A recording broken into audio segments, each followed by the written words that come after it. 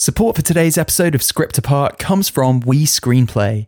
If you've just completed a draft of a script and are wondering what next, well, you need to check out We Screenplay. We Screenplay not only offers amazing free resources, like virtual events where your questions are answered by Hollywood's leading professionals, with incredible 72-hour turnaround, format-specific feedback tailored to your specific goals, and a price that no one else can come close to, We Screenplay coverage is used by thousands of writers in every phase of their careers, from emerging writers still finding their voice all the way to Oscar winners. So if your script is all ready to go, check out one of We Screenplay's labs, where dozens of writers have been repped, optioned and staffed as a direct result of the real-life industry meetings and hands-on workshops offered by We Screenplay. Don't stay stuck. We Screenplay want to help. Check out We Screenplay by visiting wescreenplay.com or clicking the link in today's show notes. Support for this episode also comes from our friends at Arc Studio Pro. Arc Studio is the screenwriting software used to create incredible shows and movies, such as the acclaimed Netflix animation Arcane. It has a ton of features designed to unlock your creativity on the page, whether you're a seasoned industry professional or a first-time writer discovering your voice. Arc is all about minimum distraction and maximum ease of collaboration. There's an outlining whiteboard for mapping out your story, automatic draft management for keeping those scripts safe, and it also offers real-time collaboration similar to Google Docs, making it the easiest way to run a professional writer's room or just to write that great idea for a script that you had with a friend. Try it today. Head to arcstudiopro.com/scriptapart, where you can get $30 off a pro account by using the code FRIENDS at checkout. Click the link in today's show notes to take your screenwriting to the next level.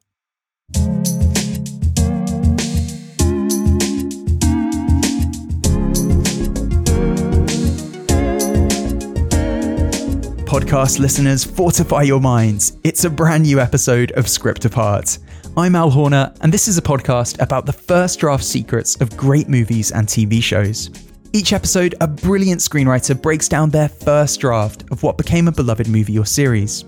This week, I'm overjoyed to be joined by Michael Waldron, the screenwriting sorcerer behind Doctor Strange in the Multiverse of Madness. Directed by Sam Raimi, this latest Marvel blockbuster was well and truly superhero storytelling with the handbrake off.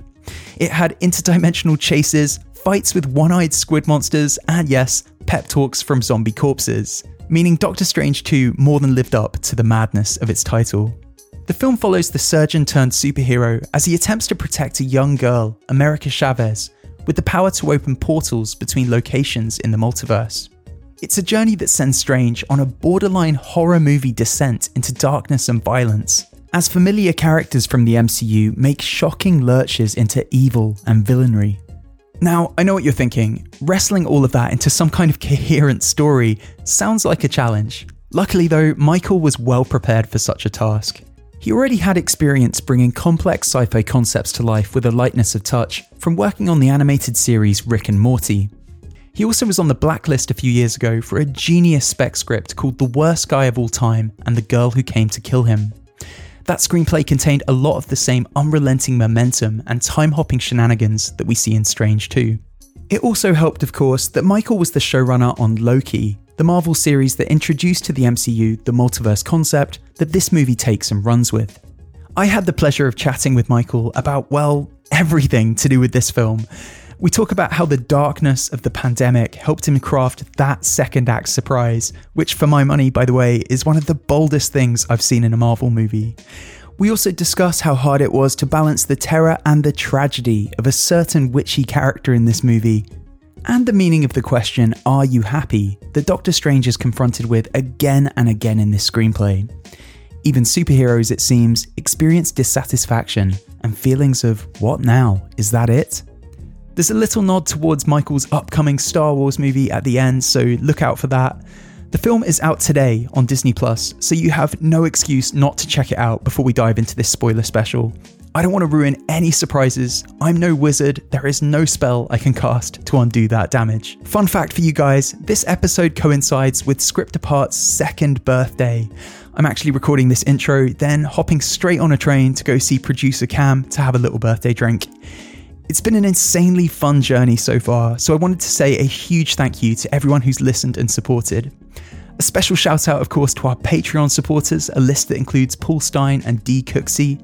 Head to patreon.com/scriptapart if you'd like to get involved there. Okay, I better wind this intro up if I'm ever going to catch that train. This is the awesome Michael Waldron discussing the first draft secrets of Doctor Strange in the Multiverse of Madness. Thanks as ever for tuning in. You're listening to Script Apart, hosted by me, Al Horner, produced by Camille Demek. Hey Michael, welcome to Script Apart. How's it going today? Good, man. Glad to be here. Thanks for having me. First and foremost, massive congrats on the movie, man. You know, between Loki and this film, you've very much been Marvel's Mr. Multiverse. You know, you've been entrusted with telling two really important tales, introducing that concept to audiences.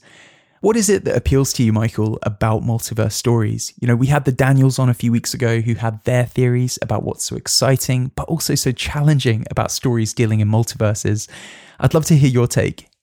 Geez, well, yeah, those guys nailed it.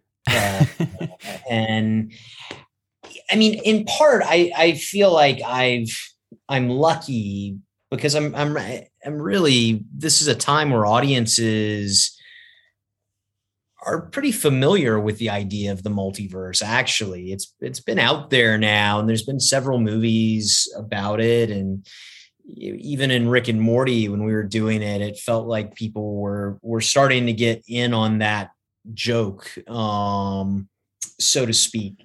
What's cool about it is just it gives you a logical storytelling scaffolding to do a lot of fun stuff, you know, paths not taken, characters literally confronting what ifs, you know, what might have been, how might their lives have turned out. I feel like those are always questions posed dramatically in any story.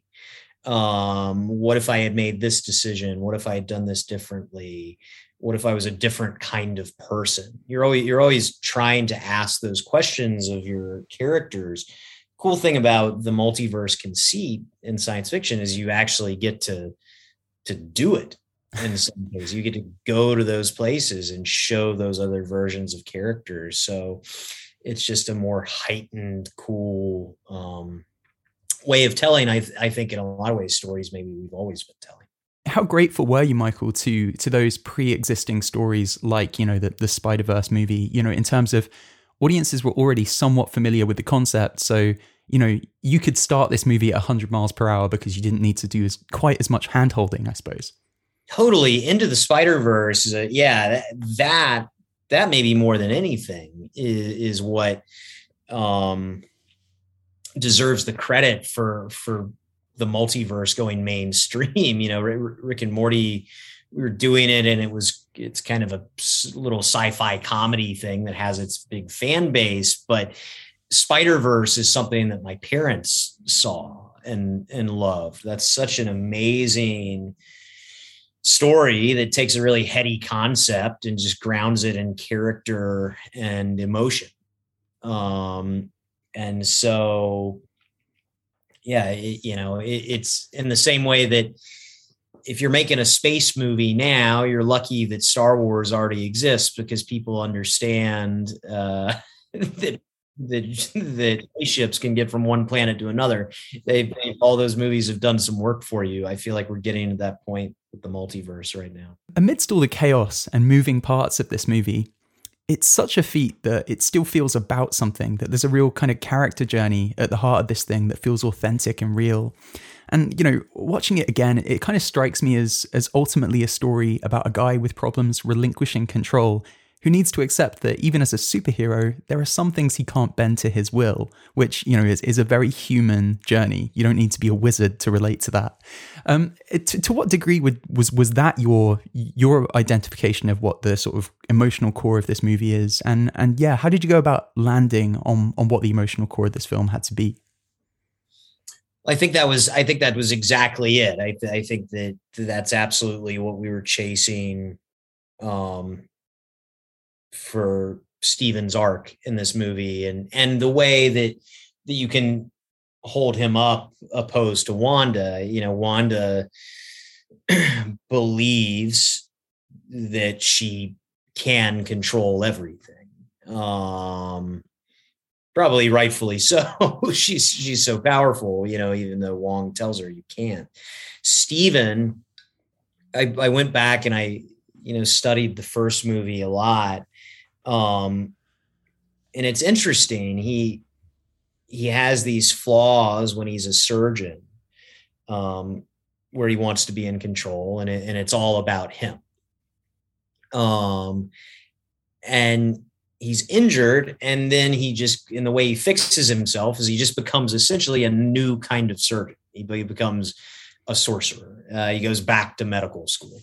And in that first movie, it felt like what he overcame was this notion of it's not about you, what the Ancient One says to him. What I thought was the place in the character journey that we could still explore was the fact that he did still have to be in control.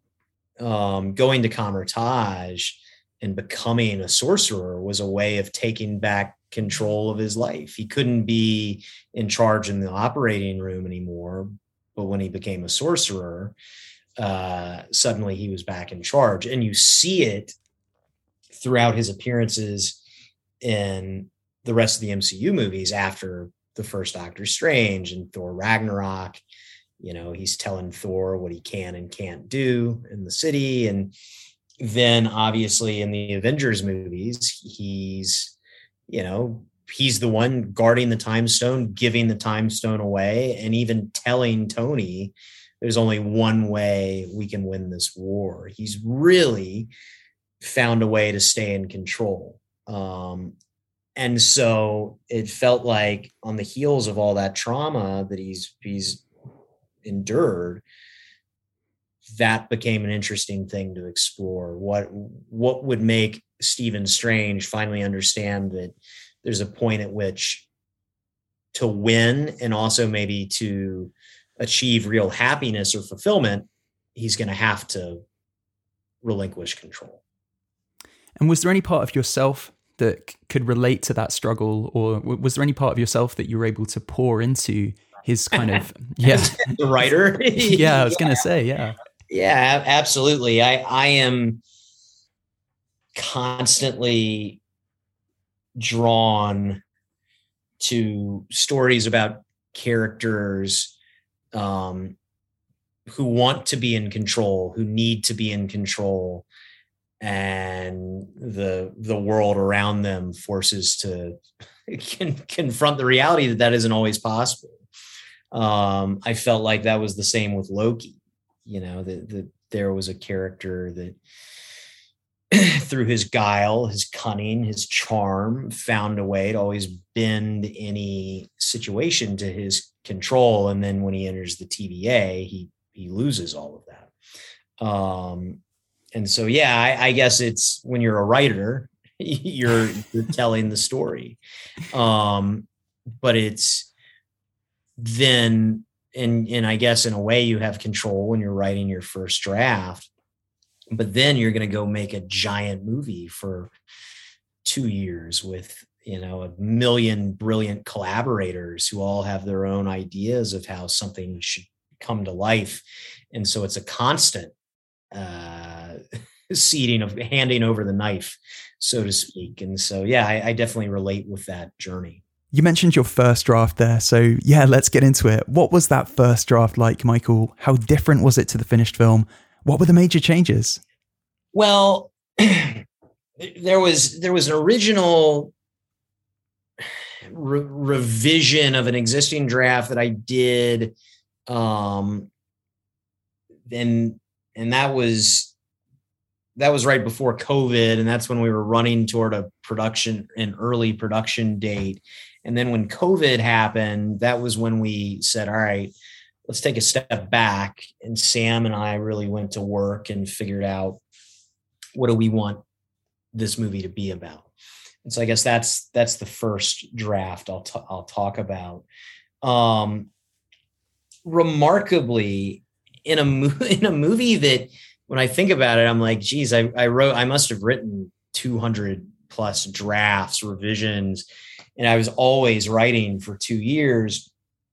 The first draft structurally was pretty much what's there in a lot of ways. This was the journey that, and really even the scenes, the general breakdown opening, on America's adventure in another universe, her encountering Steven and Wong in our universe, the reveal that Wanda is in fact the one after her, that leads to a siege on Kamar-Taj, that leads them to an alternate universe where they encounter the Illuminati, and then finally things, everything comes together at Mount Wundagore. That structure stayed intact for most of the movie, from the very beginning. And so it was just the way that we rendered certain scenes within there. And there was different, obviously with the Illuminati, there were different versions. There was a different fun thing with Wong that we did. At one point, in my very first draft, there was a final confrontation between Strange and Wanda that was different than what it is now. So it was more the details than the actual foundation and structure of the thing that changed. So it sounds like the film was always, a 2-hour chase.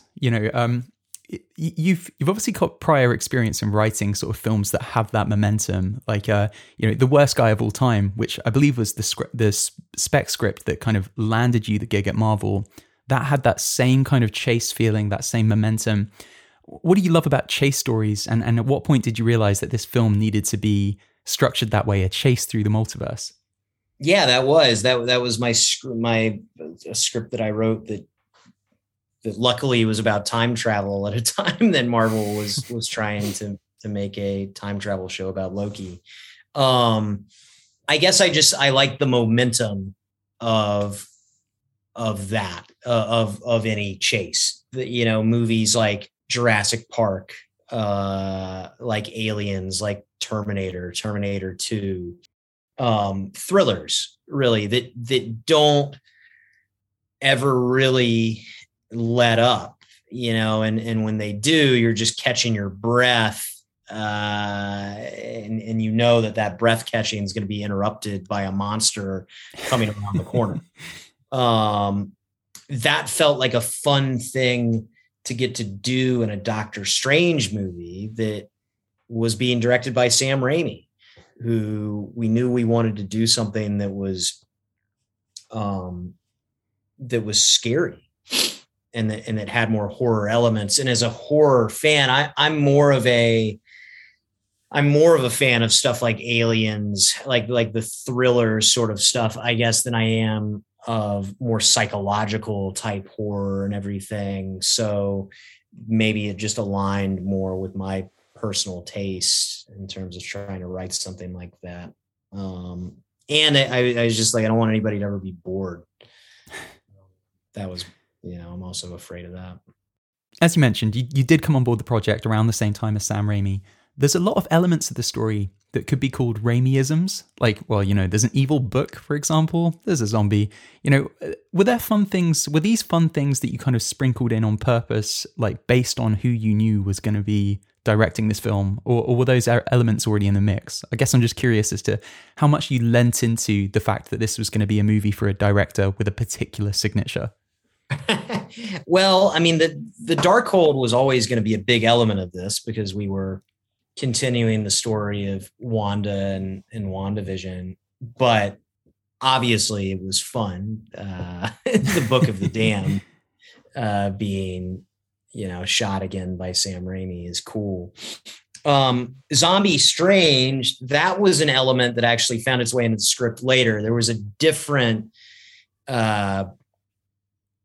the fight with the evil Strange was an entirely different scene originally that didn't lead into that Zombie Strange element. And so when we cracked that, that was a really thrilling, oh my God, we get to, it wasn't like we were trying to do, we didn't go into it saying we got to give Sam a zombie scene. It was actually, Strange is stuck in this nightmare universe.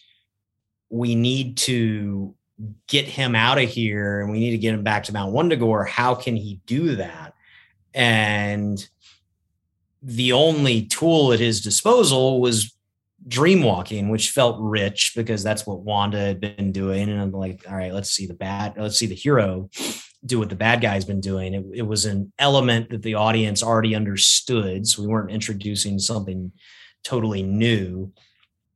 So the question became, well, okay, great, but who is he going to dream walk into? And then I was with Richie Palmer, our producer, and we both kind of had the light bulb like, oh shit, that's Strange that dies in the beginning. Let that body just get sucked through the portal with America. And there you go. Suddenly, and then it was like, oh man, he can possess a corpse. And so then, then it was, we knew we were really serving Sam up something great. Did the release date changes caused by COVID force you to shift any story elements around that were maybe sort of pre-existing in what you inherited in terms of this story? Like, I know that Multiverse of Madness was originally slated to come out before Spider-Man No Way Home. There are all sorts of reports that America Chavez was supposed to appear in No Way Home, having been introduced in this movie because it would have already come out. And supposedly the sort of rumor mill suggests that Chris McKenna and Eric Summers, they had to adjust their script to have Ned opening portals in their film because America hadn't yet been introduced. How did it work out for you? Were there similarly parts of your script that had to change because of all the release dates kind of shuffling around like that? Well, any rumor that involves McKenna and Summers having to do extra work because of me makes me happy. So I hope that was true. I mean, not really, because we knew that decision was made fairly early on. And really what it meant was, okay, we could hit the ground running that much more. Because before it was going to really be incumbent upon us to explain to the broader MCU film audience what is the multiverse in the way that Spider-Man No Way Home had to somewhat. And so after that, you can kind of assume everybody seeing our movie has seen that, understands the concept. And also Stephen Strange and Wong are familiar with it. They know the multiverse is bad news. They're not having to be like, wait, what is this? And so it was just helpful really for us in that sense, and that the audience was already somewhat primed. So I'm glad. And then America, Ned's opening sling ring portals. America, she can do the multiversal portals, but you see her even at the end of our movie. It's like, she's open a door to another universe. One thing, opening a portal down the block, that's a whole nother one. That's a different skill set that she's still learning. That actually raises a really interesting question. Now we're so many movies and shows into the MCU. What's the approach in terms of, I suppose, accessibility for audiences? Like, there's so much storytelling baggage and background that informs this story. If you haven't seen WandaVision, for example, you're in for a confusing time. Is the policy at Marvel at this point to write assuming 99% of the audience has seen everything that's come before it? Do you trust newcomers to be able to catch up and deduce things from context? Like, what's the approach there? I guess it's a little bit of both. You on the one hand assume that most people have some knowledge of what's going on this deep into it. And you don't want to, but you also want to tell a story that's accessible to anybody. And that was really important to Sam, that anybody could walk in off the street and still be swept up in this adventure. At the same time, you don't want to make it so accessible that it starts to feel like it's not rewarding for the people that have watched everything. It is ultimately a serialized journey. I think you've got to think of it as this is another episode in the ongoing saga of the MCU. Your enjoyment of it will certainly be enhanced if you've seen everything leading up to it. I think in the case of this movie, especially WandaVision, especially the other Doctor Strange movies. But even if you haven't, it's our job to tell a story good enough, fun enough that you can have a blast either way. Hey, this is Al, just jumping in to tell you about two of our great sponsors this week. Breaking into Hollywood as an aspiring writer can be a confusing, convoluted thing.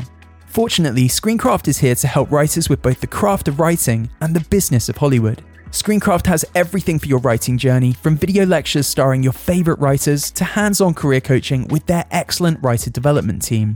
These guys offer the best screenwriting competitions designed to help your talent shine, featuring judges that really know their genre, from top literary reps to Oscar-winning screenwriters. Hundreds of past winners and finalists have started their careers with the direct support of Screencraft. Winners have been staffed on shows at Netflix, Amazon, Apple TV+, the list goes on. They've also sold scripts and been hired to write films for the likes of Universal, Lionsgate, Blumhouse and Hulu. So if you're an aspiring writer, what are you waiting for? Don't wait to check out Screencraft today. Visit screencraft.org or click the link in today's show notes. Support for this episode also comes from Arc Studio Pro. Screenwriting to me is all about immersion. I want to stay immersed in that dreamy, fantasy-like state while I weave my story and craft my characters. I don't want to be distracted by anything, and I certainly don't want to be thinking about text formatting. Arc Studio Pro understands that. It's so intuitive, it has a minimal and, dare I say, beautiful interface that allows me to stay completely focused on the story I'm trying to tell. To take your screenwriting to the next level, visit arcstudiopro.com/scriptapart, where you can either download a free version or get $30 off a pro account to unlock its full host of amazing features. Use the code FRIENDS at checkout to get that discount. That's arcstudiopro.com/scriptapart. Okay, let's get back to the conversation. Let's dive into some beats from the movie. You know, you mentioned hitting the ground running with this film, and wow, yeah, it really does begin at 100 miles per hour with this thrilling chase. America Chavez and Doctor Strange, or at least a version of him, are being pursued by a demon in the space between universes, searching for something called the Book of Vishanti. It's a little bit Raiders of the Lost Ark, you know, the way that this opening drops you into a movie already in motion. What attracted you to the idea of this as your opening scene, and were there other opening scenes kind of in contention before you landed on this one? No, this was always our opening. There is, Raiders of the Lost Ark's a great example of a cool movie. But I think what we wanted to do was make the audience feel like, oh, wow, we're seeing the end of a Doctor Strange movie that just happened. Really, because what we're doing in that scene is we're introducing America, a new character that we're asking the audience to care a lot about in this movie. And so we wanted to feel, just the breadth of journey she's been on. You know, look where she is. God knows what she's had to do just to get here. And then at the end of all that, this guy that's been her partner turns on her and tries to kill her. And so it was a way of introducing America, also introducing the concept of a multiversal Doctor Strange, which felt like an immediate way to deliver on the promise of what the movie was. And so, that was just, we wanted to hit the ground running. I think we did. And obviously America being in this movie, she, you know, facilitates the plot because, you know, it sends Strange on this mission. But, you know, there seems to be something kind of like thematic coinciding in terms of like, she is someone who is struggling to control something, this kind of power that she has. It only comes out when she's afraid. We've talked already about Wanda's struggles with control, about Strange's struggles with control. How did you kind of shape that character and make it so that there was a sort of thematic reason for her to be in the film? Yeah, it was, we couldn't we never wanted America to just feel like she was the MacGuffin. Yes, her powers are MacGuffin-like, in that she can open doors to other universes. And I think, in fact, that is in a lot of ways the argument that Strange and Wanda are having in this movie. Is to Wanda, she is just a MacGuffin. And Strange is saying, no, she's a child that he's really growing to care for more and more over the course of this movie. And I think that as Strange and America get to know one another more, he sees himself in her and she sees herself in him. They're both loners who've experienced tragedy, who've experienced trauma. Their go-to defense mechanism is a sharp tongue, smart ass remark. And I think they both struggle with issues of control. And that's what makes Strange the ideal mentor for her in the end, because when that guy is the one who says to you, trust your power, you've been controlling it all along, that's what really finally unlocks it for America. And we see Strange at Christine's wedding, which that's how we're kind of reacquainted with this character. It's a really interesting element of the movie, the fact that there's a love story in here that's about closure rather than reconciliation. Often these films are about like a hero winning back his old flame or something like that. Why was it important to go a different way with this, Michael? Like, was the motivation for closing the loop with Christine something that you felt like Strange had to go through in keeping with that idea we talked about earlier of there being some things in life beyond his control? Was there a kind of motivation to kind of clear the decks in this movie in terms of his love interest? Because as we saw in the post-credits, we're going to be introducing Cleo. What was the drive for that decision? Look, first off, the drive was to get Rachel McAdams back because she's awesome. And I think that her charm and she's just somebody that the audience can kind of impart onto and feel like they're on this adventure with. Having her in a movie where this much crazy shit is happening is just always nice. I go back to the first movie, which is, I think, so brilliant. And even there at the end, when Stephen has become a sorcerer and he has taken over the New York Sanctum, he looks down and he's wearing that broken watch.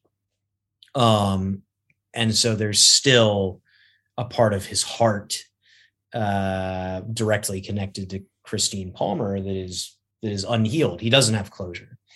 And so, we wanted to use the multiversal concept of, wow, what if maybe in another life, actually explore that other life, but perhaps go somewhere unexpected. And so the journey that Strange goes on here, at her wedding, Strange says to her, I had to make sacrifices. That's why we couldn't be together. And I think the subtext, I hope there, in what he says and in her response is that's kind of bullshit.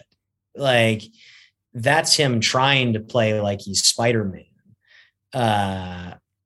But really, he's just afraid. He's afraid of connection. And it's not until the very end of the movie that he can stand opposite another Christine Palmer and tell her the truth, which is, I do love you. I just get scared. And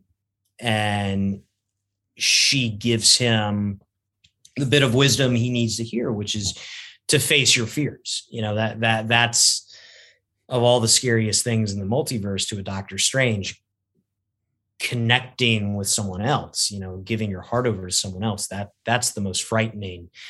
And hearing that from a multiversal version of the woman he loves, I do think is the form of closure he's searching for in this movie.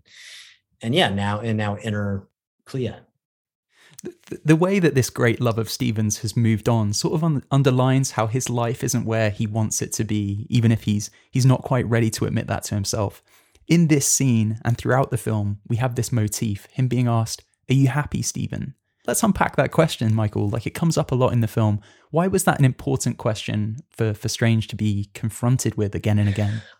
I thought that 20, however many films into the MCU, after all these guys and girls have saved the world and the universe dozens and dozens of times, it was an interesting place to go to just pose the question, does saving the universe make you happy? You save the universe, you stop Thanos, you brought everybody back, you save the day, you stop Dormammu from eating the planet. But when you go home at night to your empty mansion and you take off your cloak, are you fulfilled? Are you happy? Or are you still the same guy when you were a successful surgeon that always felt like, okay, what's the next case? What's the next speaking engagement? Did Steven really just replace his life as a doctor with his life as a surgeon? I don't think there's necessarily a clean answer to that. And even Wong isn't able to give him one, but I think that's the exciting thing about where we are in the MCU.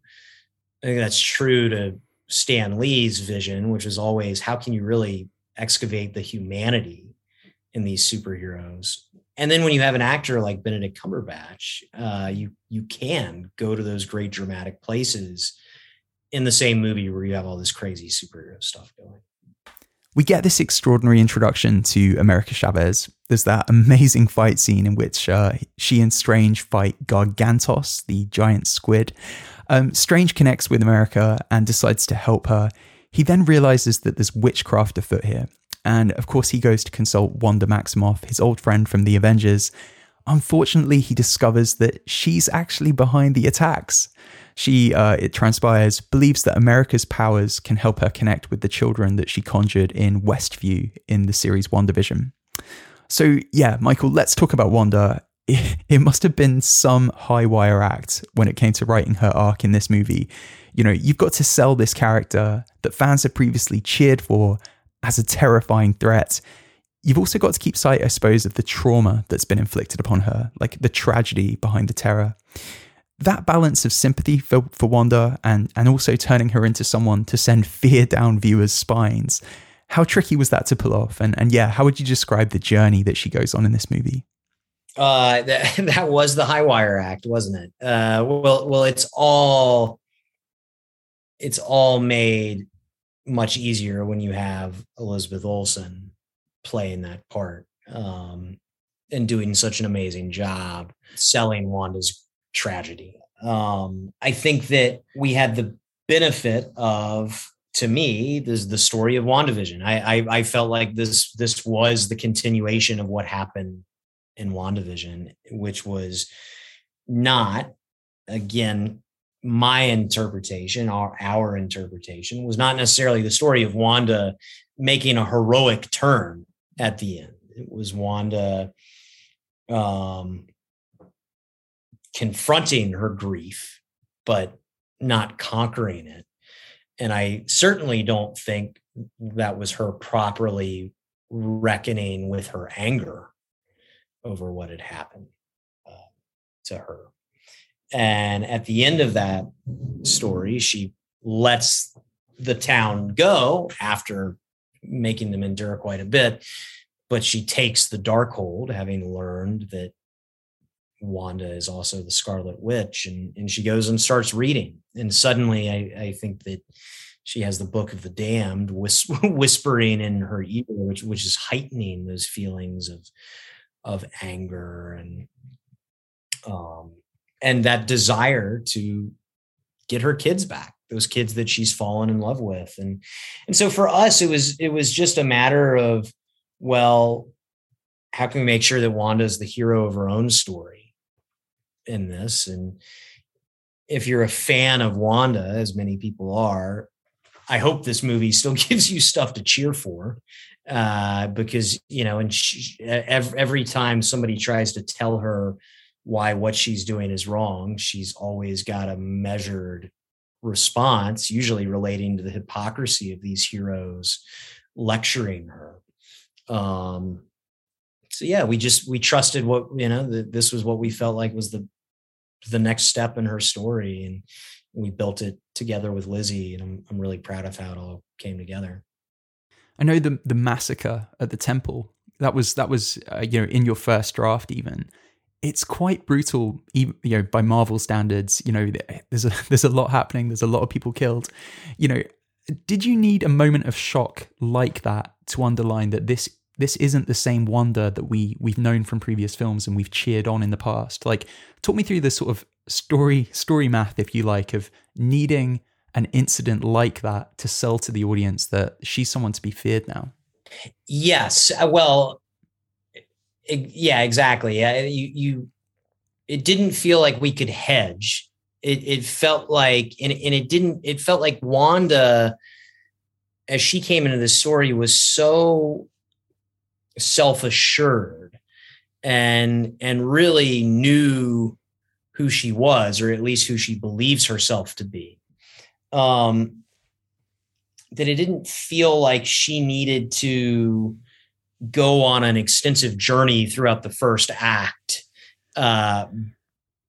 building to that, but rather she's being pushed and pushed and pushed. She says to Stephen, I've warned you, don't make me do this. And by the way, even all this is me being reasonable, because I am the Scarlet Witch and I could do a hell of a lot worse. So you want it to, you hope that it feels earned. And, I think Wanda has always rode the line of the moral line throughout her history in the MCU. But yeah, we wanted to announce early on in the movie that this is who you are meant to fear. And that even sorcerers as powerful as Doctor Strange and Wong are totally out of their depth facing her. And yeah, so that was exciting. The sheer violence and darkness of where that character goes in this movie is made all the more powerful by the degree to which we really didn't see it coming. The film's marketing very much teased this sinister version of Doctor Strange from a different multiverse. It was really easy, at least it was for me anyways, to assume from those trailers that Strange was going to be battling a version of himself as the main antagonist here. I had assumed that there was going to be a Wanda and Stephen team up to help in that battle, something like that. Instead, you pulled this really clever bait and switch. How intentional was that? Did you know when you were writing that Marvel was going to conceal Wanda's antagonist role in this movie to add a certain shock power?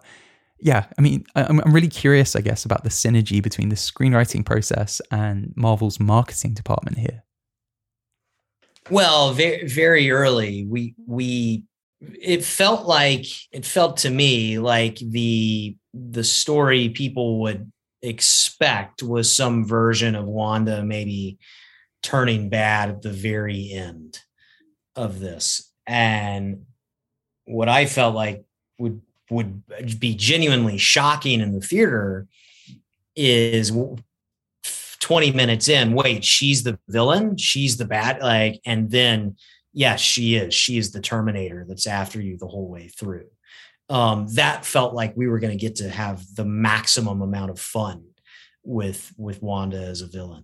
And so very early on in conversations of how we wanted to execute that orchard scene, and it was the whole team, us, Sam, Kevin, deciding this should feel like a classic Marvel team up. And then that's how we'll sell it. And we'll see if the audience buys it. And fortunately, the marketing team did a great job. And I think that people's love of Wanda and of Lizzie, of her playing that character, means that you wouldn't really expect her to be evil that early in the movie. And that actually felt like why it was a cool choice to make. It's in the second act that we get perhaps the boldest thing I've ever seen in an MCU movie. Like the Illuminati scene, Michael, you essentially give fans the thing that large portions of the internet have been kind of vocally, desiring for a long time. The return of Patrick Stewart's Charles Xavier, the casting of John Krasinski as Reed Richards, and so on. then they're swiftly murdered, and they are brutally murdered. Can you take me through the sort of the genesis of that whole idea and anything kind of metatextual that's happening there? Like the scene does seem to very consciously take things that fans have been vocal about wanting, then it kind of weaponizes that to turn in one of the most shocking scenes in Marvel history in a great way. Metatextual, probably only in the sense that I was writing that scene, this draft, in the summer of 2020 when it felt like the world was ending, and it was easy to go dark at that time. I had a lot of access to just the worst possible thing happening. And the purpose of that scene exists because I love Wanda as a character so much, frankly. Like I just became thrilled by the idea of, and we became thrilled of introducing the most elite, badass, multiversal fighting force you've ever seen, only to have the Scarlet Witch, massacre. That felt like we could get kind of a red wedding, make your stomach sink feeling in the theater. And it's been my greatest joy from the movie being out was those opening weeks, hearing the cheers for Reed Richards and everybody groans when they're murdered. And so, yeah, it's there, to show you don't fuck with the Scarlet Witch. And they learn, they find out. Well, it also, announces to the audience that from that moment on, like, all bets are off. Like, this film can and does go wherever the hell it likes from that moment. Doctor Strange dreamwalking in his own multiverse corpse, why not? An emotional pep talk from a zombie Doctor Strange, why not? The zombie pep talk's actually one of my sort of like favorite moments from the film. It's something I haven't seen before, and it's I'd be interested to hear, Michael, like how you wrote that scene and what it was that you felt like America Chavez's character needed to hear in that moment. It seems to be a moment of learning for both characters. Yes, totally. It's Steven finally stepping into the role of a mentor, and of a teacher. He's something that Wong has long been. But now Strange really finally is becoming, almost without even realizing.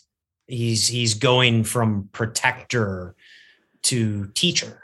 And I think the Stephen Strange that you met at the beginning of the very first Doctor Strange movie is the last guy you ever would have expected would be teaching someone else, either a resident or a young sorcerer. So in that sense, it was a great way to signify his growth. And we built that scene. Everything was built as a team in this entire movie. That goes without saying. That one specifically, Sam, he and I worked really closely on what is that journey for America? What are the words that she needs to hear? How can it feel like something simple, but not so simple that it's like, well, wait, that was stupid. How come nobody ever said that? It's not like he just says abracadabra, but really it's the story of a character, America, who's been on her own for so long and has blamed herself for splitting her family up and has really thought that she was cursed. It's somebody that she respects and cares about and cares for her, standing over her as a zombie and saying, it's not a curse, it's a gift. Your power is a gift. What makes you different is a gift. And that's how we're going to save the day. And to get to say that, to a Latina character, to a gay character, it felt like a really cool opportunity. And yeah, I don't know. I love that moment. And Benedict and Sochi are both so amazing in it. And the other strand of the film to resolve, of course, was Wanda's arc. You mentioned in your early draft that this played out slightly differently. I don't know how much you can tell me about the initial ending for that character, but In the finished version, she gets a somewhat redemptive ending that's powered not by some big CGI battle. She isn't defeated. She has instead this emotional, character-driven moment that powers the ending. She finally finds the kids that she's been searching for, only to see in them a reflection of the monster she's become. There's a lot of ambiguity as to where she ends up in this movie. We see her crushed by a mountain, but we never see her body. It's not conclusive what happens to her. Talk me through all this, Michael. What happened to Wanda here? How did you land on this ending for the character? That ending with the kids and how she's finally defeated, that was also very Sam driven. Understanding, we all understood we're not going to beat Wanda with special effects. It's no amount of CG lights are going to take down the Scarlet Witch. And so it was going to have to be emotion and that idea of give her what she wants. And so it's great. She finally gets to see herself as a monster through the eyes of the people she cares for most, her children. She is, Wanda is the Scarlet Witch. The Scarlet Witch is Wanda. I think she spends this movie acting as the Scarlet Witch, not as the Wanda we know. And I think in those final moments, though, she returns more to the Wanda we knew and know, and makes a heroic choice to bring down Mount Wundagore and destroy the Darkhold in every universe, which is a huge thing, and protects not just other universes, but protects other Wandas in other universes from being tempted by it. And then, I think it's always the tricky balance of how much do you show. We don't show her body being physically crushed by the mountain. So who knows what happened in there. Yeah. Well, it's a really satisfying ending that obviously leaves things open in a way that's conducive to the long-running saga that Marvel are telling here. Speaking of long-running sagas, Michael, you finished up on Strange and were immediately whisked off to a galaxy far, far away. You've been writing a Star Wars movie.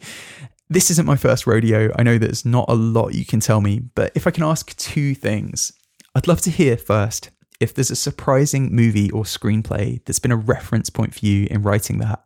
And if there were any lessons about your craft that you learned on Doctor Strange, you were able to carry over into that next project.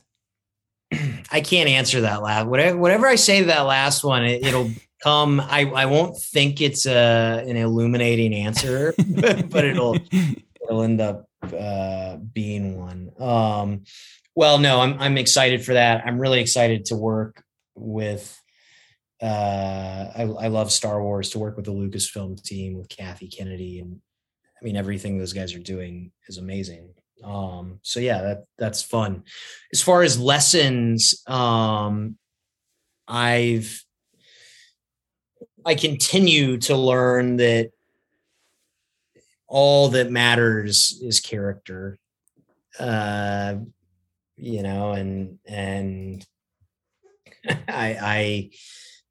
I guess I've been the steward of two movies that maybe had a large amount of multiversal exposition and stuff to get through. And I keep learning, and will probably always keep learning that, none of that shit actually matters. You just need enough to get swept up in the emotion, and sitting and sitting with audiences, which we haven't gotten to do in so long, sitting in a packed theater and feeling which moments land, which moments don't, that you thought were going to kill. Where do you feel the audience's attention waning? It's all an education.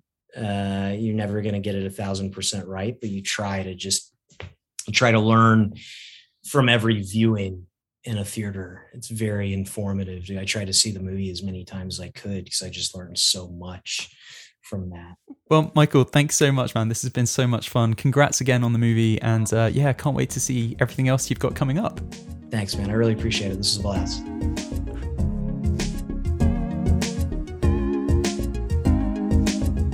You've been listening to Script Apart, hosted by me, Al Horner, produced by Camille Demek. Thanks for tuning in. We'll see you next time.